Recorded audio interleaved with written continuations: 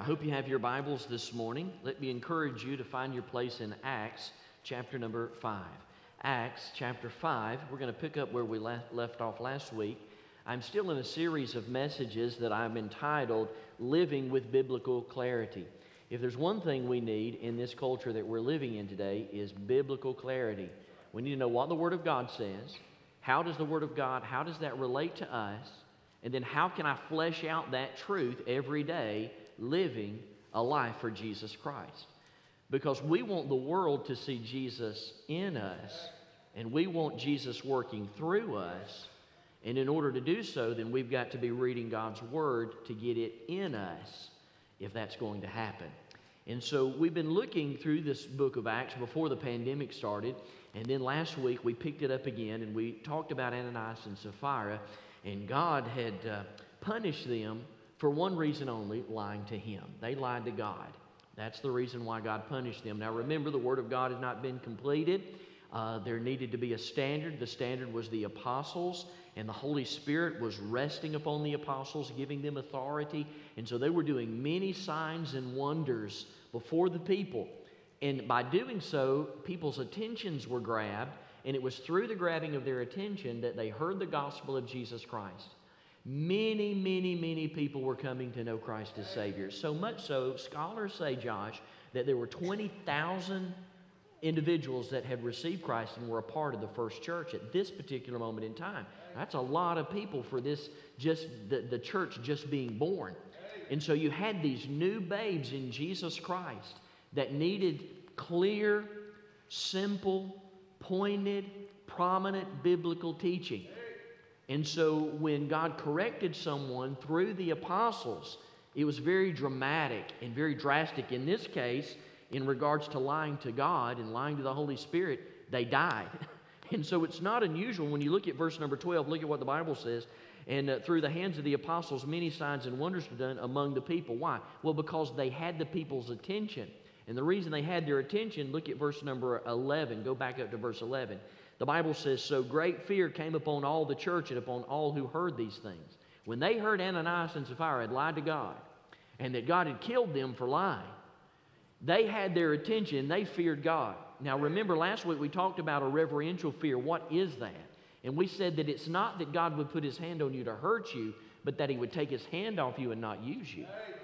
And God took His hand off of Ananias and Sapphira. They're not being used anymore of God.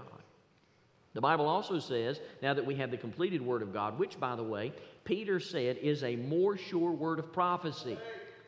It's a more sure word of prophecy. So Peter says that there is, if you would, or John actually said it, there is a sickness unto death.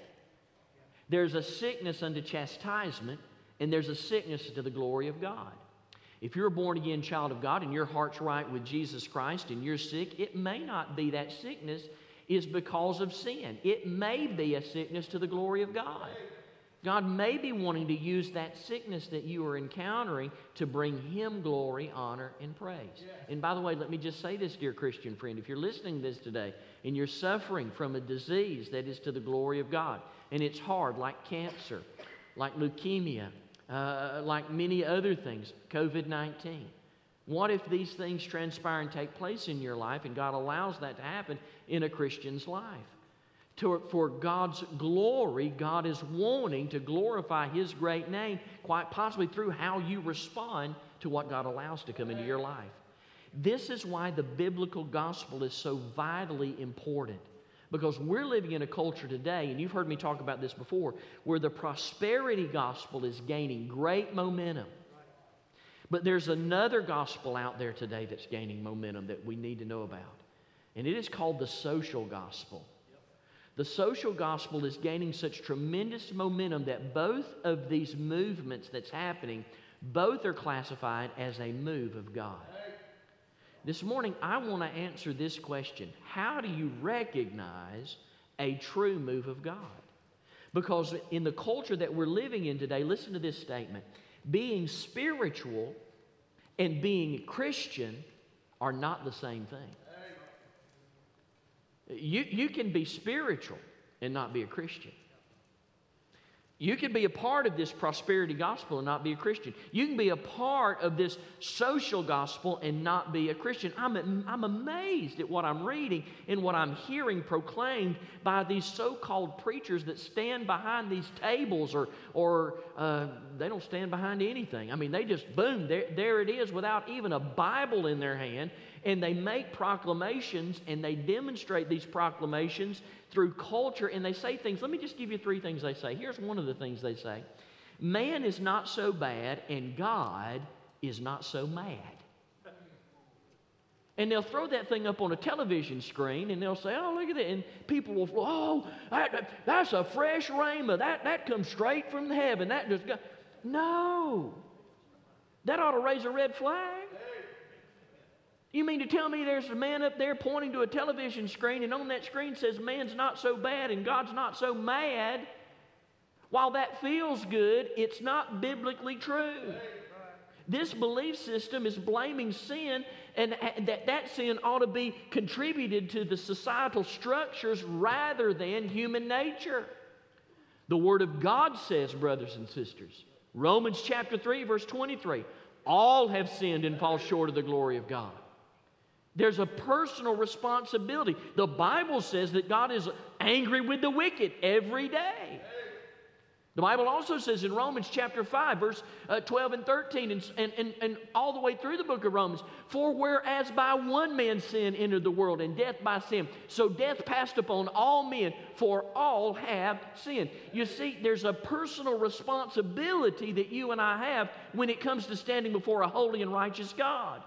And to think that we can somehow be good enough to achieve that heavenly state by which Jesus Christ is calling us to is something of an enigma in my mind. And knowing that we can't achieve that, man has come alongside and say, well, man's not so bad, God's not so mad. Here's another thing they say, number 2. Listen to this one. Cultural restoration of the gospel should be our primary goal. Cultural restoration of the gospel should be our primary goal. This teaches that the gospel was centered on cultural involvement. And that if people transform the culture, then only then would God be revealed and more people would come to know Christ as Savior.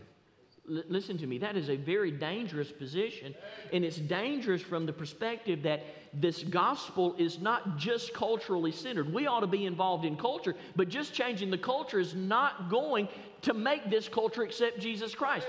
We may be a more moral country, we may be a more moral society, but you can be as moral as the Pope and still go to hell. Maybe the Pope was a bad example. You could be as moral as Mother Teresa and still die and go to hell. You can't go to heaven on morality. I don't care how you change the culture. And if anybody wants to be engaged in the culture, it's me.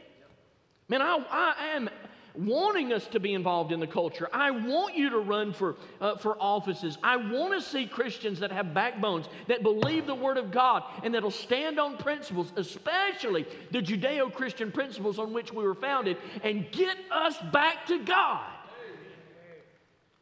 I want us to be involved in that. But if we negate the gospel, if we leave out the death, burial, and resurrection of Jesus Christ, it'll be to null.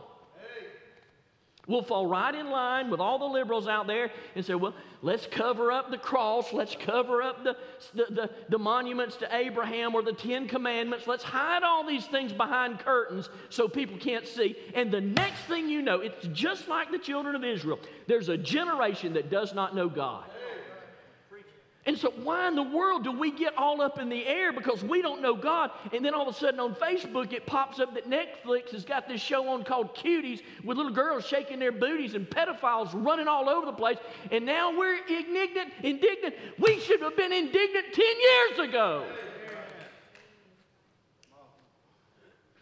I'm going to tell you what, we ought to be indignant come November, bless God. If you're not registered to vote, we're about to roll this out. We're going to roll it out again, Judy. If you're not registered, you can see Judy. She'll get you registered. It's important.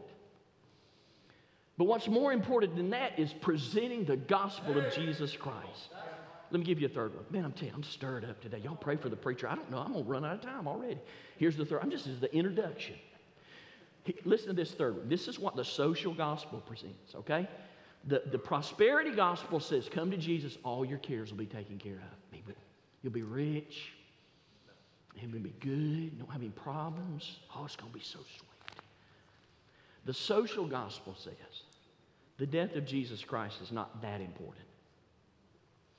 This teaches regarding Christ's payment for the full penalty of sins of mankind through His substitutionary death on the cross. They say that it is irrelevant and should be, listen, this is what the social gospel says. It's irrelevant, and the substitutionary death of Jesus Christ should be viewed by you and I as a form of cosmic child abuse. You can't make this stuff up, man. I'm telling the truth. They're writing books about it, and people are flocking to this. And if you go that route and it's cosmic child abuse, then here's what they say. God didn't really, there's no hell.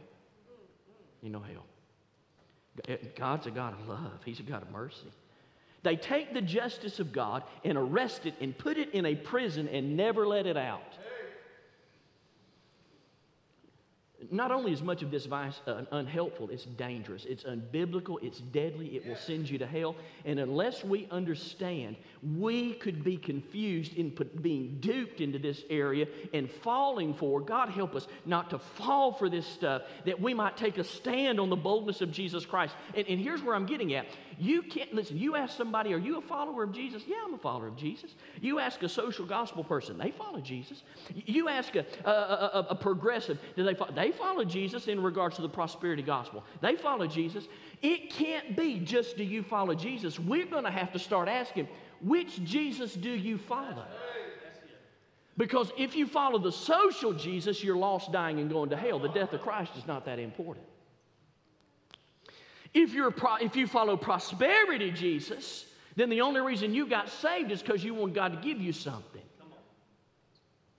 There's not seeing yourself through the eyes of a holy and righteous God and seeing that there's nothing I can do to save myself. I'm dying. I'm lost. I'm on my way to hell. I need Jesus Christ as my personal Savior and Lord. Unless I repent and come to Him, I will die in my sins and I will go to hell. Not because He's a mean God, but because He's a just God.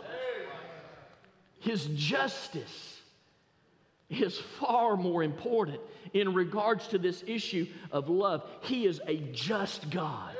He provided through the love a way for you to come to Christ as Savior, a way to escape hell. And to think that an unbalanced God that doesn't balance justice and mercy, what kind of God is that? And so we look and we see the social gospel moving. We look and see the progressive gospel moving. But I'm going to tell you what.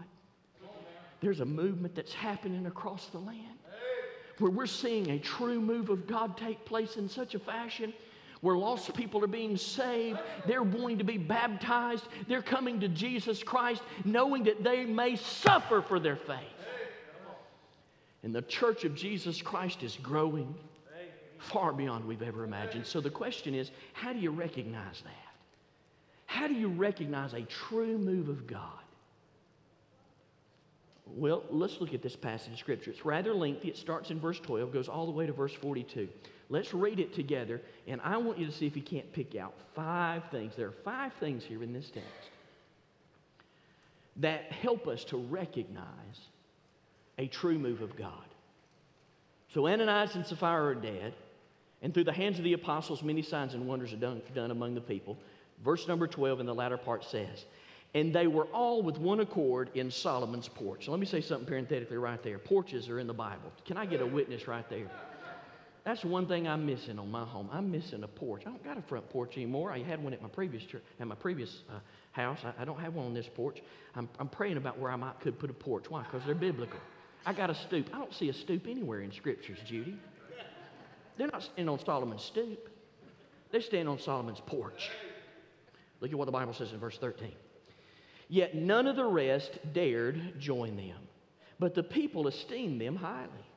And believers were increasingly added to the Lord, multitudes of both men and women, so that they brought the sick out into the streets and laid them on their beds and couches, and just at the least that the shadow of Peter passing by might fall on some of them. Again, let me say parenthetically, remember, the Word of God is not complete. We don't have the completed Word of God. These signs and wonders are being exercised through the apostles so that people might know that Jesus is who He says He is, and He's working through them. And the apostles are not taking credit for this. Paul's not saying, believe on me and be saved. He's saying, believe on Jesus and be saved. Verse 16, and the multitude gathered from the surrounding cities to Jerusalem, bringing sick people and those who were tormented by unclean spirits, and they were all healed.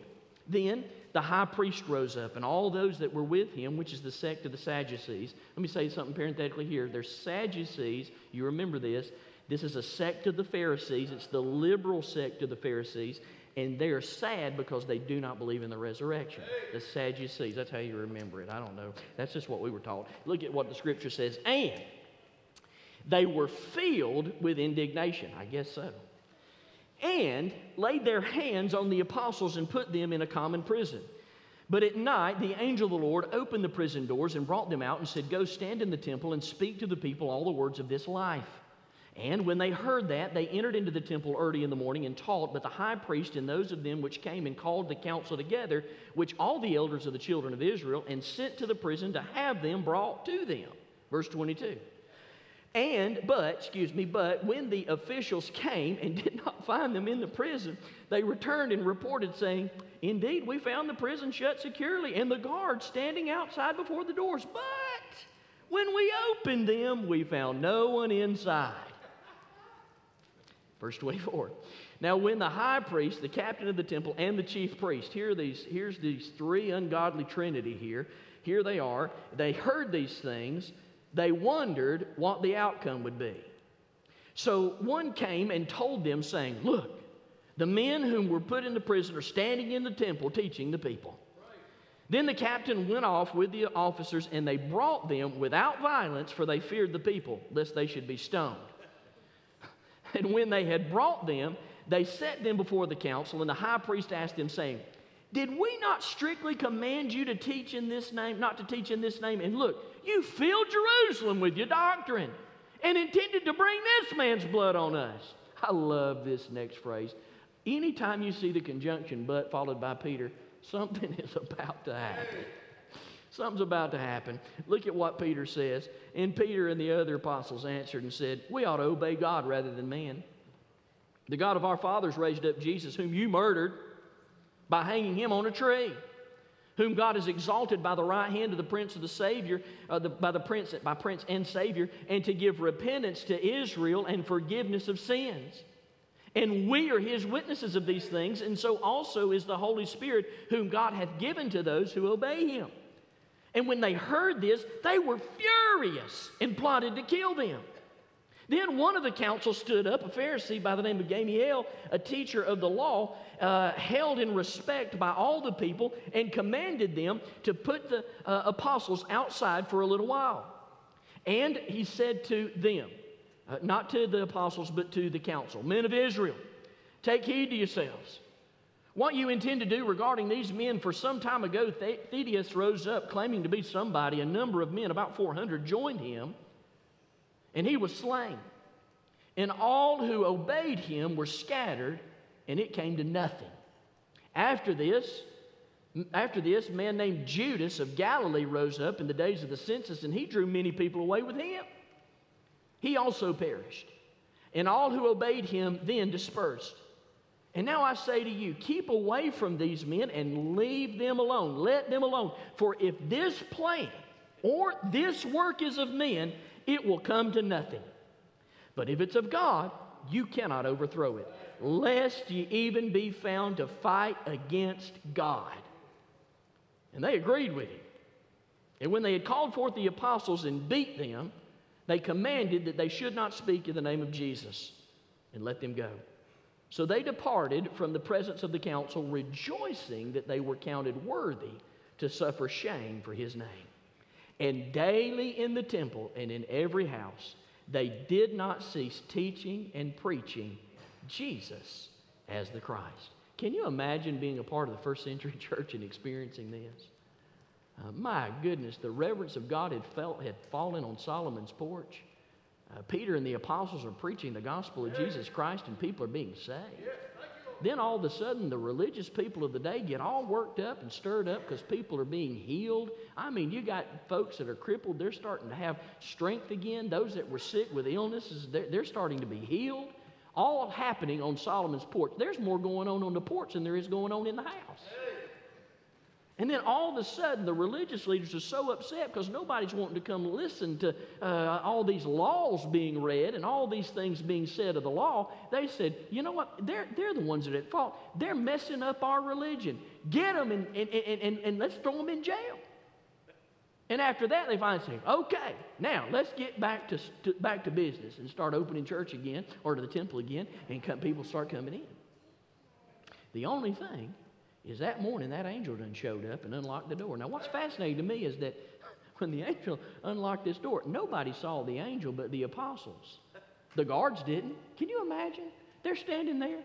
Not a one time after the angel got them out of the prison did one of those guards go, I wonder what they're doing. It sure is quiet in there. Not a one time. So much so that the next day after the angel told them to go back to Solomon's porch, see, God didn't call those apostles to hide. He called them to proclaim. So they got out of prison not to go hide. They got out of prison to go back to the porch. And so they got back to the porch and they started proclaiming Jesus again. And they're preaching. You ever heard that story, that little cliche, the early bird gets the worm? Well, I'm telling you what, they're getting the worms. I'm telling you what, lost people are coming to know Jesus Christ as Savior. And the Bible says when the high priest heard it, he lost his noodle.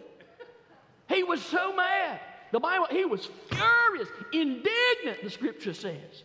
He wanted to kill them right then. He wanted to stone them right then. But the Bible says that he didn't. Why? Because remember how many people are in the church? And if they stoned Peter and the apostles right then and 20,000 people, it is not, they will destroy the temple. And so he says, do it real reverently. And so I can imagine them going up, putting their arms around Peter going, hey, can we buy you lunch? Can you come right this way for me? We want to buy you lunch. Come on this way.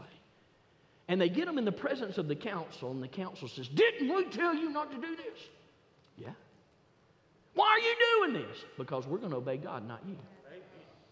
And all of a sudden, this holy boldness is upon Peter and the apostles, something by which we have never seen.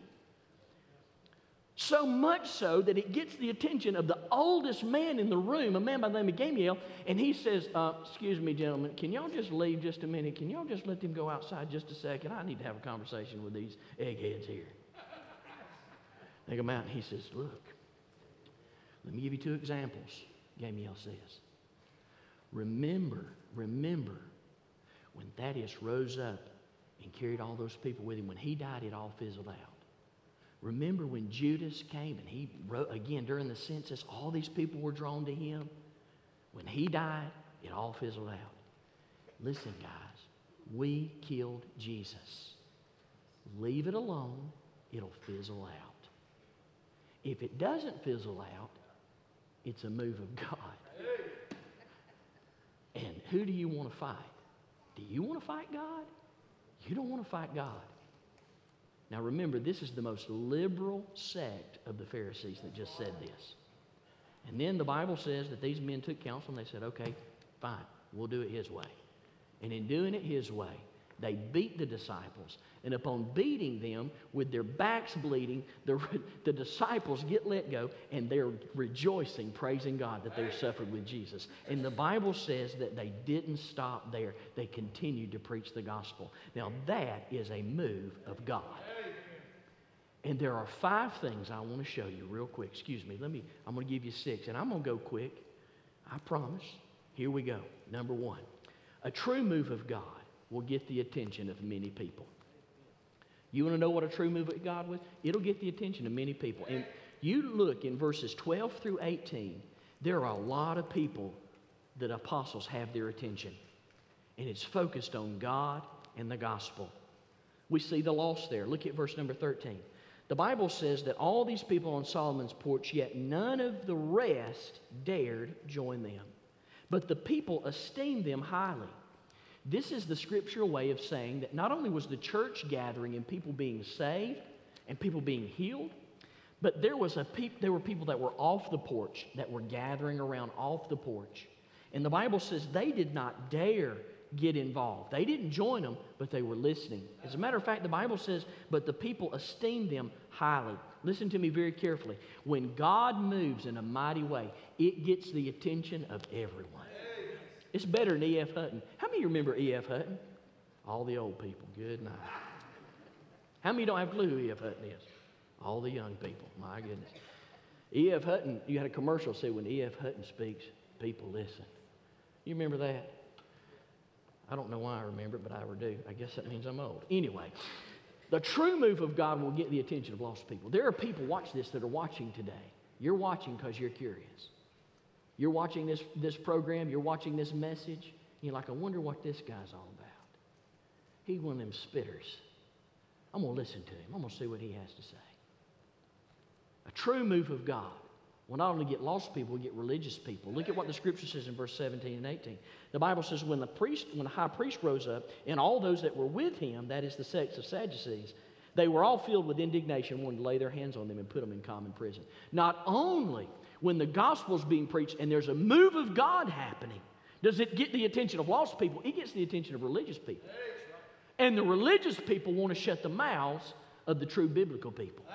I'll be honest with you, here at Maysville Baptist Church, we've had individuals that they try their best to keep my mouth shut. I've been told I need to be quiet. I've been told I need to shut up. I've been told I don't need to be involved in this. I've been told this week I was told I don't need to be involved in a presidential campaign. I want you to listen to me very carefully. You know what's wrong with our country today? It's because we've got some preachers with lace on their panties, and they're not afraid to tell the truth. They're not afraid to say, God is going to judge us if we don't get our act together. I didn't know I was going to stomp that hard. I'm sorry. Just be glad you weren't in the previous service. I spit so far, I think I've got the spitting distance. It's good that we've moved this so far back. It really is. Let me give you a second one. Very quickly. I got to hurry.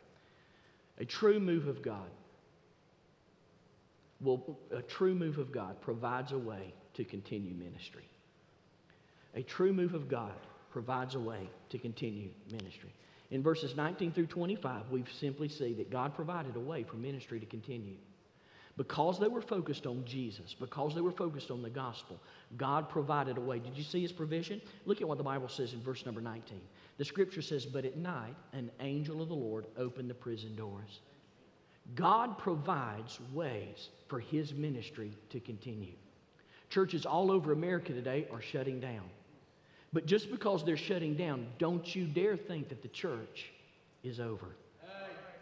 Those countries, in communist countries and socialist countries where the church is shut down, the church has gone underground. And has flourished greater underground than it did when it was above ground.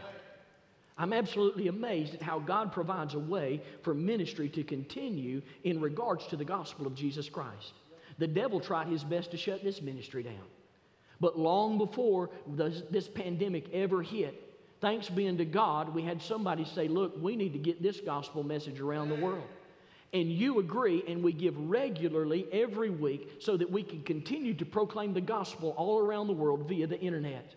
And whatever platform we can get onto, whether it be a podcast, whether it be a video, whether it be Facebook or YouTube or whatever the case may be, we've got to get the message out. Why? Because God is making ways and providing opportunities for ministry to continue. You have your pens. I want you to underline something there in verse number 20. The angel said, go, stand in the temple, and speak to the people, here it is, all the words of this life. What did the angel mean when he said this life? He wasn't talking about the current cultural life. He was talking about here the heavenly life. He was speaking of the gospel. He says, I want you to go, and I want you to continue to preach the gospel of Jesus Christ. Peter picked up on this in 1 Peter chapter 4, verse number 11, when he said this.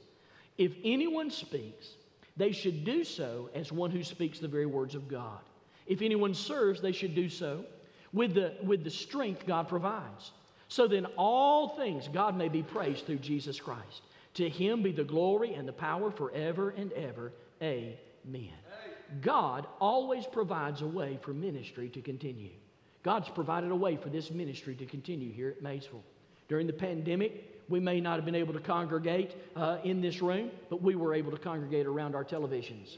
Today, you're still, those of you that are uncomfortable and still concerned and worried to get out, and rightly so, you've got a compromised immune system. You're in the hospital. You're somewhere on another part of the world, and you're watching, or somewhere other than this area. You can't get here. I understand that. But we're able to still come together and praise the name of Jesus and worship together for this hour that He might get the glory. God always provides a way of ministry to continue. Number 3. A true move of God gives believers boldness that they never had. Look at what the Bible says in verse 26 through 33. In verse number 26, we find that the captain went with the officials and he brought them without violence because they didn't want to get killed. And when they had brought these apostles in and set them before the council, the high priest said, "Did we not strictly command you not to teach in this name? And look, you have filled Jerusalem with your doctrine, and you intend to bring this man," you see the word man is capitalized, that's speaking of Jesus. You're trying to bring Jesus' blood on us. Judy, that's exactly what he's trying to do. That's exactly, he's wanting Jesus' blood to cleanse the captain of the guards. That's exactly right. He hit the nail right on the head. And so we find here that in this text, God is going to give Peter a boldness that he never had before. Do you remember who Peter was? Do you remember what Peter did? If you take your Bibles and you look over in Luke chapter 22, verse 54, that's the story of Peter's denial. Peter was not even willing to confess Jesus Christ to a little girl.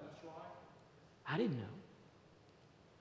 And then another said, "Weren't you with him? Weren't you with Jesus?" And Peter said, "I don't know what you're talking about." And then that third one, the Bible tells us that Peter cussed. "I don't know him. I don't know this Jesus." And the Bible says the rooster crowed. And when the rooster crowed, the Bible says this, Peter remembered the word that Jesus said to him. As Jesus caught Peter's eye, he was in the vicinity and was not willing to take a stand for Jesus. And the Bible says that he went out and he wept bitterly. Why? Because he was scared. He was scared. He was afraid.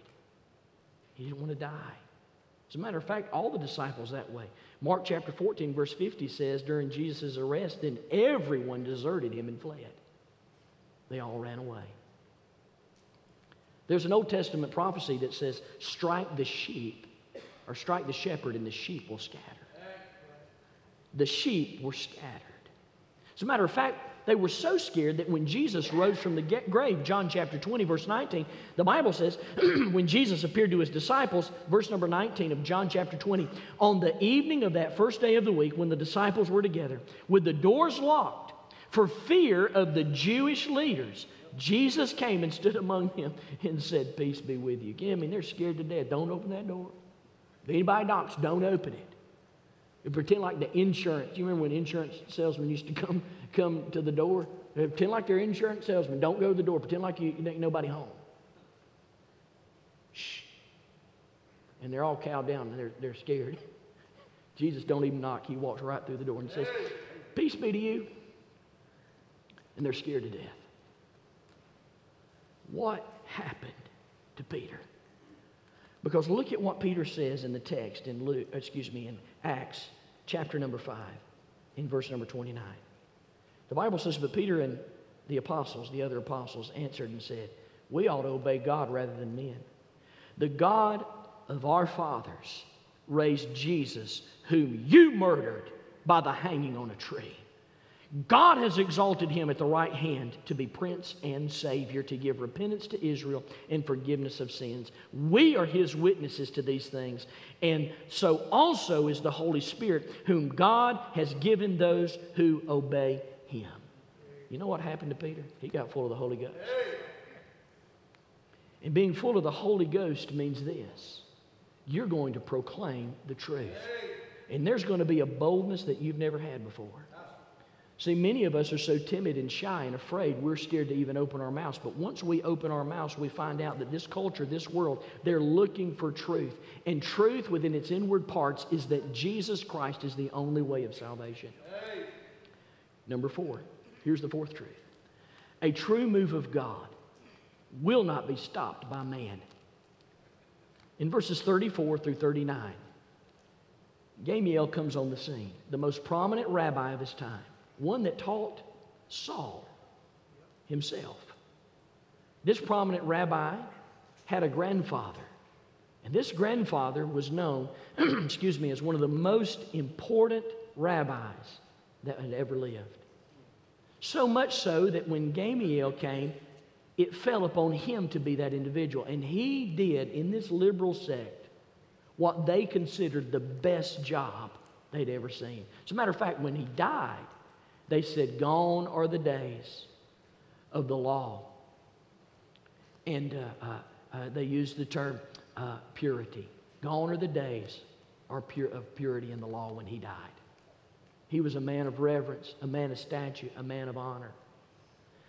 A liberal man that said this: if this work is of men, it'll come to nothing. But if this is of God, you cannot overthrow it, lest you be found to fight against God. This man, in his old age, in his great wisdom, yet still being a liberal, said, you need to leave them alone and see if this is a move of God or not. And had they would have taken the advice of this man, they would have been converted, because Jesus would have proved himself to be Messiah. The Bible says in verse 40 that they agreed with him. And when they had called for the apostles, they made a decision. We're not going to kill them, but we are going to beat them, because they can't say the things that they are saying. Which brings us to the 5th move of God. A true move of God will see persecution as an event to rejoice. Look at what the Bible says. The Bible says that then they called the apostles and beat them. That word beat means that they whipped them viciously. They commanded that they should not speak in the name of Jesus. And then they let them go. So they departed from the presence of the council, rejoicing that they were counted worthy to suffer shame for his name. Brothers and sisters, a true move of God will see persecution as an event to rejoice. In the culture that we're living in, with all the seriousness I can muster within my soul, we are heading in this direction. When you begin to remove statues and monuments of our past that remind us, some reminding us of our most darkest sins, calling our attention to remember not ever to go back to that. The Jews said we don't ever want to touch the monuments of the Third Reich. We never want to touch Hitler's stuff. We want it all to stay there. In fact, we'll buy it. We want to preserve it. We want to make sure it stays just like it is, because we want our children's children to see that it existed and it was an atrocity. It was horrible. When you begin to remove those things, it's only a matter of time before they start removing that. It's only a matter of time before they start picking up the phone and saying this: we want you to take down that steeple off your church. Don't want that cross up there. And brothers and sisters, when they start removing the crosses and they start removing the things that remind us of the price that was paid for our sins, we move into a realm where we, like the children of Israel, will have a generation that knew not God. And as persecution sets in and the sun rises, will we rejoice that we are suffering for Jesus? or will we just cow down and let them take it? Peter was so moved by this that in 1 Peter chapter 4, verses 12 through 16, he says this. He said, "Dearly beloved, do not be surprised when fiery trials, when they come against you to test your faith. Don't look at it as something strange that's happened to you, but rejoice in so far much as you share in Christ's suffering. Lest a move of God happens to the capacity in our nation that we have a spiritual awakening, persecution will come to the United States." This is why it's so vitally important for you and I as born-again children of God not listen to words that tell us, y'all don't need to be involved in politics. Y'all don't need to be involved in these things. No, listen to me very carefully. That's the problem. We're not involved. Brothers and sisters, there's some of you sitting out here listening to me that love Jesus with all your heart, and you know God has called you to sit on a city council. God's called you to sit in places of authority. God's calling you to be righteous judges. God's calling you to be a lawyer that loves Jesus. Brothers and sisters, God's calling you to quite possibly be and run for the Senate, not cow down to those temptations that fall before every one of them. For those that will stand in the gap and proclaim the Word of God and say, I will not be moved off my convictions. I work for the people. This is for the people. And for the people, we want a Judeo-Christian nation that fears God, that looks to God, that clearly understands. We're not saying that everybody has to be saved, but we're going to give everybody an opportunity to be saved. He says, so don't be surprised when they come after you. He says, rejoice. He's practicing what he's preaching here. Rejoicing. And then number 6, and the final one, and I close here. A true move of God will not let the current situation stop the gospel proclamation. Look at what the Bible says in verse 42. The Bible says, and daily in the temple and in every house. Could I just say something right there parenthetically? They met in houses in first century church. We just started our in-home groups, or we're about to start our in-home groups again on the 13th. Maybe the Lord is setting this thing up for us to be more biblical in our Bible studies by meeting in homes so that when persecution comes, we're together. I'm just saying. Could be.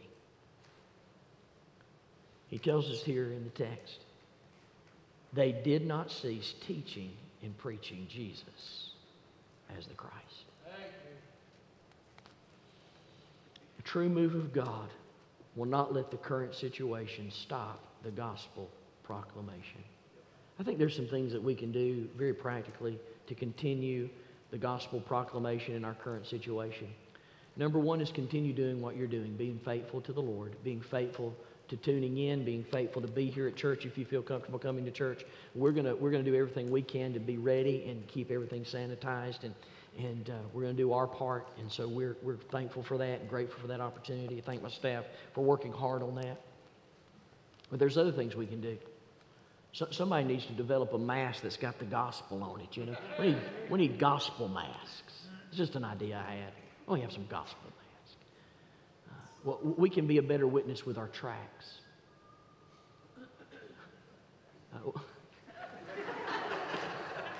I don't know who that was. That's the funniest one I've heard yet.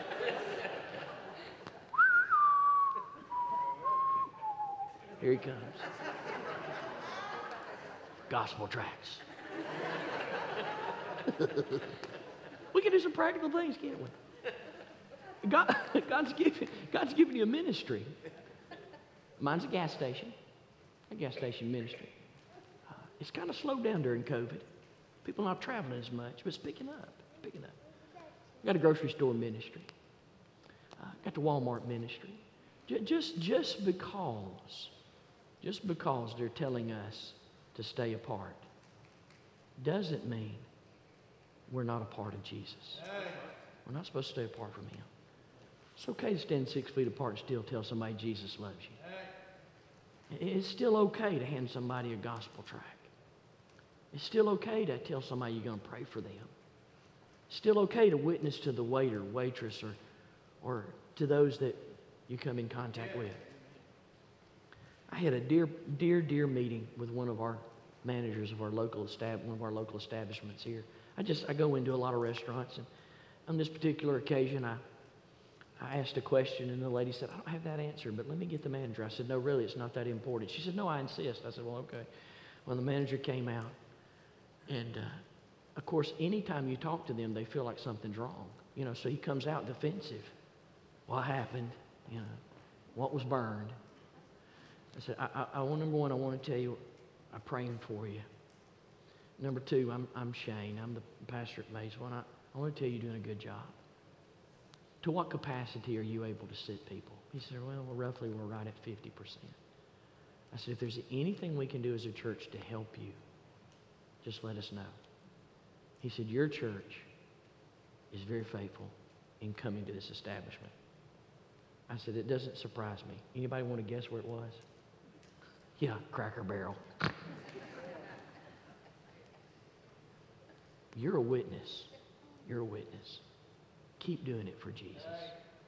His demeanor changed, and he reached in his pocket and he said, can I give you some things? He said, if you got anybody in your church that's looking for a job, will you please send them my way? I need some help. He said, thank you for being a part of this community. We can change this culture, but we don't change the culture just for culture's sake. We change the culture to point people to Jesus. So when we pray here and we dismiss, and we go out to our cars, some of us are going to go to Cracker Barrel. Some of us are going to go to other places. Wherever you go, let God, what God is doing in this place, moving in this place, let Him move now out of this place into our community. And let's see a revival take place on this hillside that this world has never seen before. Would you join me as we pray? With our heads bowed and our eyes closed. Maybe you're here. Maybe you've never trusted Christ as Savior. Would you say something like this to the Lord? Would you say, Lord Jesus, I know I'm a sinner. I believe that you are the Messiah. And today I ask you to save my soul. Thank you for saving me. I repent of my sin and I trust you as Savior. Help me to live for you in Jesus' name. I want you to look right up this way before I say amen. We're going to sing this little verse of Just As I Am. The altars are going to be open. Maybe you're here and you'd like to talk to a pastor. If you'll go right out these doors when we leave here in just a minute, there'll be a pastor in 256. Maybe you'd like to surrender for baptism. Please, I'll be in the greeting room. I'd love to say hello to you. Maybe you'd just like to come and pray. You can do that. But could we sing one verse of Just As I Am as the time's getting away from me quickly? Let's all stand. And let's let this be our response to Jesus. And may you carry Him with you as you leave this place. In strength, in courage, knowing that God's moving in this place. Let's sing together. Just as I am, without one plea, but that thy blood was shed for me, and that thou bidst me come to thee, O Lamb of God, I come.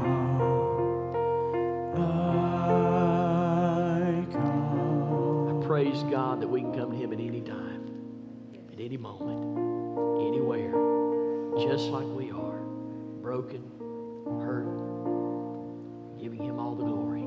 Could we sing it one more time? Just one more verse. Let's sing the same verse. Here we go.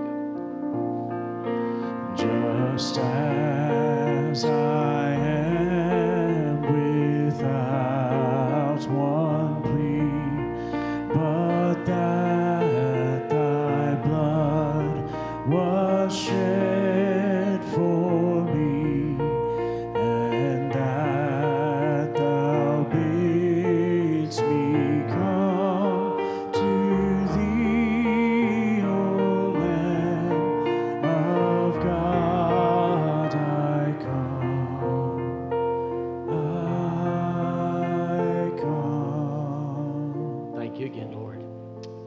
grateful we can come to you at any time. Be with us now, I pray, as we depart. And we're a witness of the move of God that's happening in this hillside, in this church, on this hillside. For your glory, for your honor, for your praise. We love you. We ask it in Jesus' name. And the church said, God bless you. Hope to see you next week. Y'all be careful as you exit this way. Wave at me when you go by if you don't come in. I'd love for you to come in. Just come on in. I'll see you next week. God bless you. Thank you so very much for tuning into our broadcast today. It is the purpose of Maysville Baptist Church to love God, love others, and serve the world. One of the ways that we serve the world is broadcasting this program all over the world through the internet. I want to tell you what a joy it is to have you tune in today. Maybe at the end of the service you prayed and received Jesus Christ as your personal Savior and Lord. Several years ago, I wrote a book entitled My First Week. I would love to send you a copy of this book to help you on your brand new journey as being a born-again Christian. If you'll just reach out to me by our website, send me an email, or maybe even call the church, I'd be glad to drop this in the mail and send it to you. May the Lord bless you for tuning in. I hope to see you next week, and thank you for being with us at Maysville.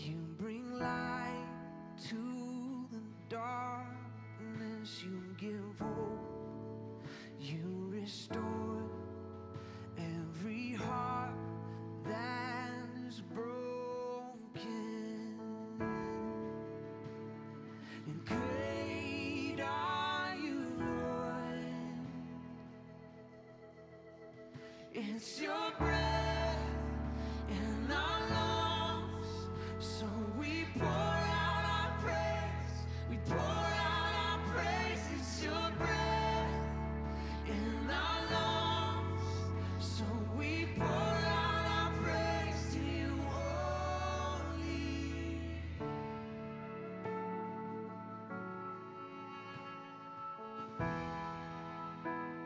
You give life. You